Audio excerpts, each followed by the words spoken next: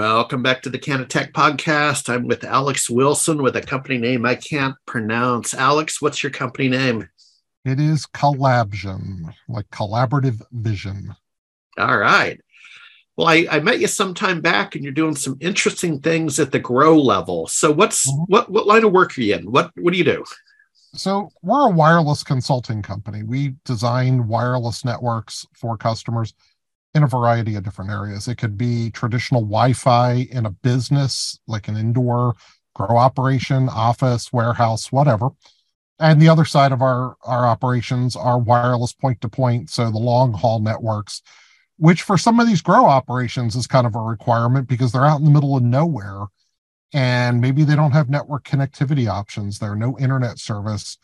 And so we can develop point to point links that would allow them to get access to the internet wherever. No kidding. Boy, it sounds like something we could use here in rural Texas. I'm out in the Texas Hill Country, and there's some gaps, let me tell you.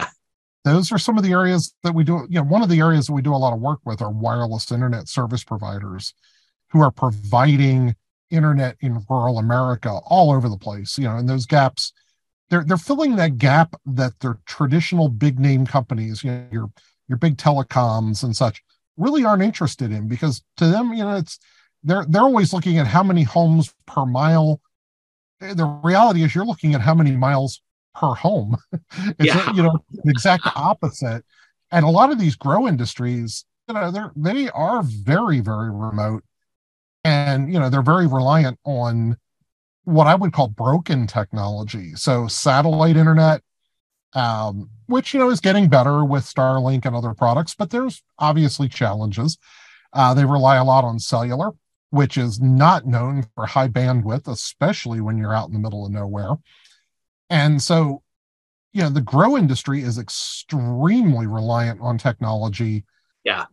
to monitor and to maintain that level of quality that is required to pass regulation.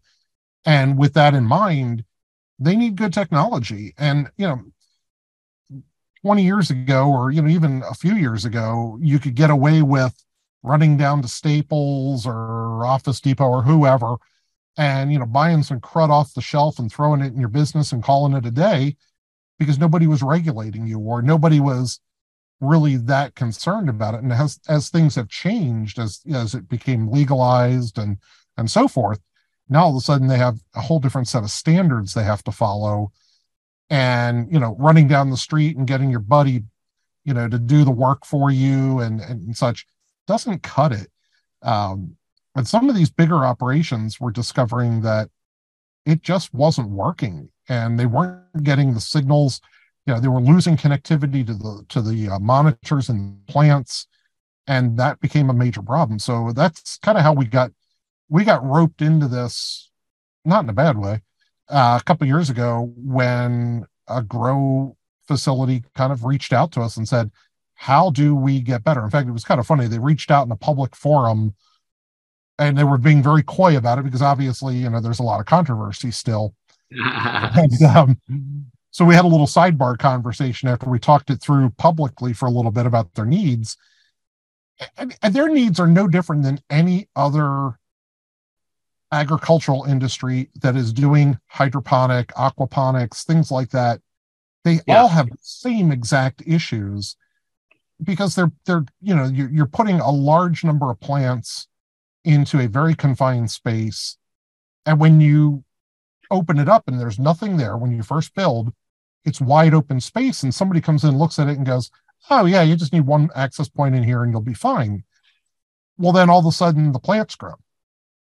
And what we discovered was, and anybody who's been in the wireless industry knows that foliage is one of the enemies of wireless.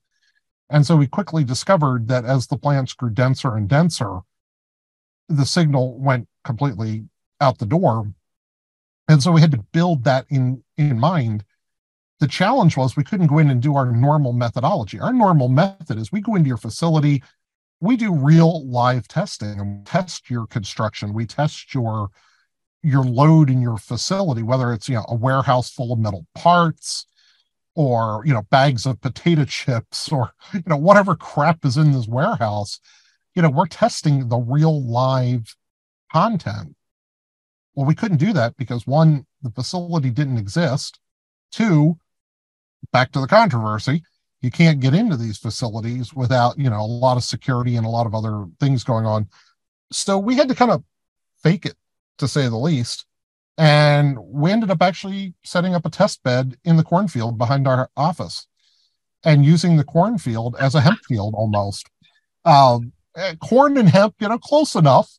It's a thick, dense, very wet. We didn't go out there in the fall when it was dry. We went out in the summer when it was fully wet and loaded.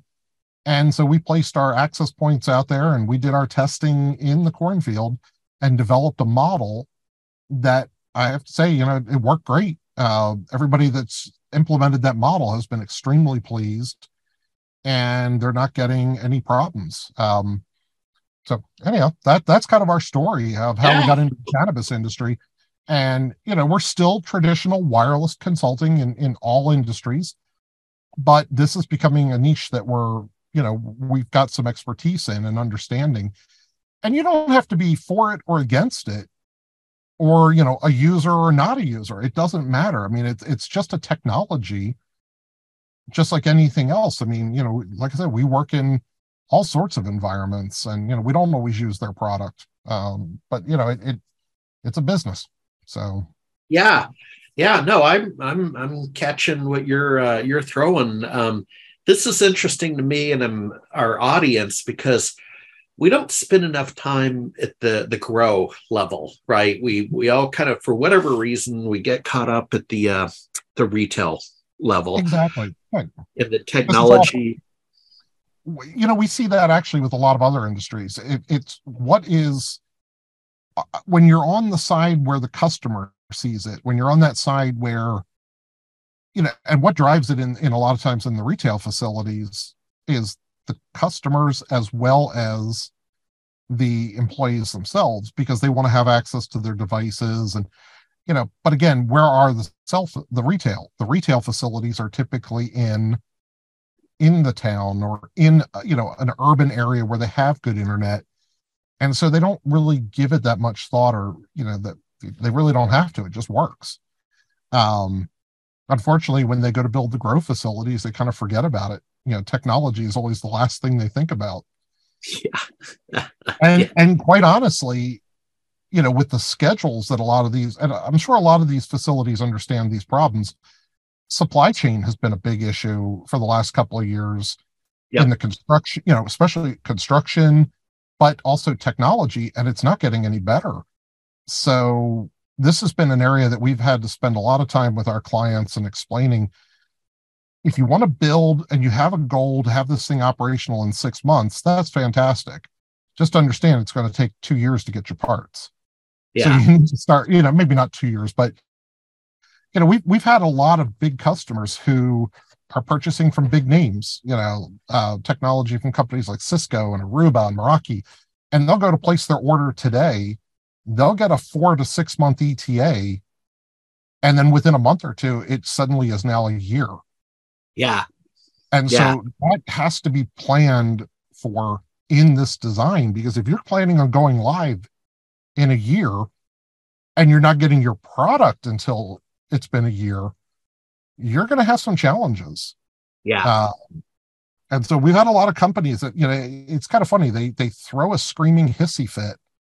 and it's hilarious to watch, a senior executive pound their fist on the desk and scream, "I want it now." And I'm like, fine, go to Office Depot or home, go down to the, local, I can't say Radio Shack anymore because they're gone, but, go to your local electronics store and buy a bunch off the shelf crap and prepare for it not to work.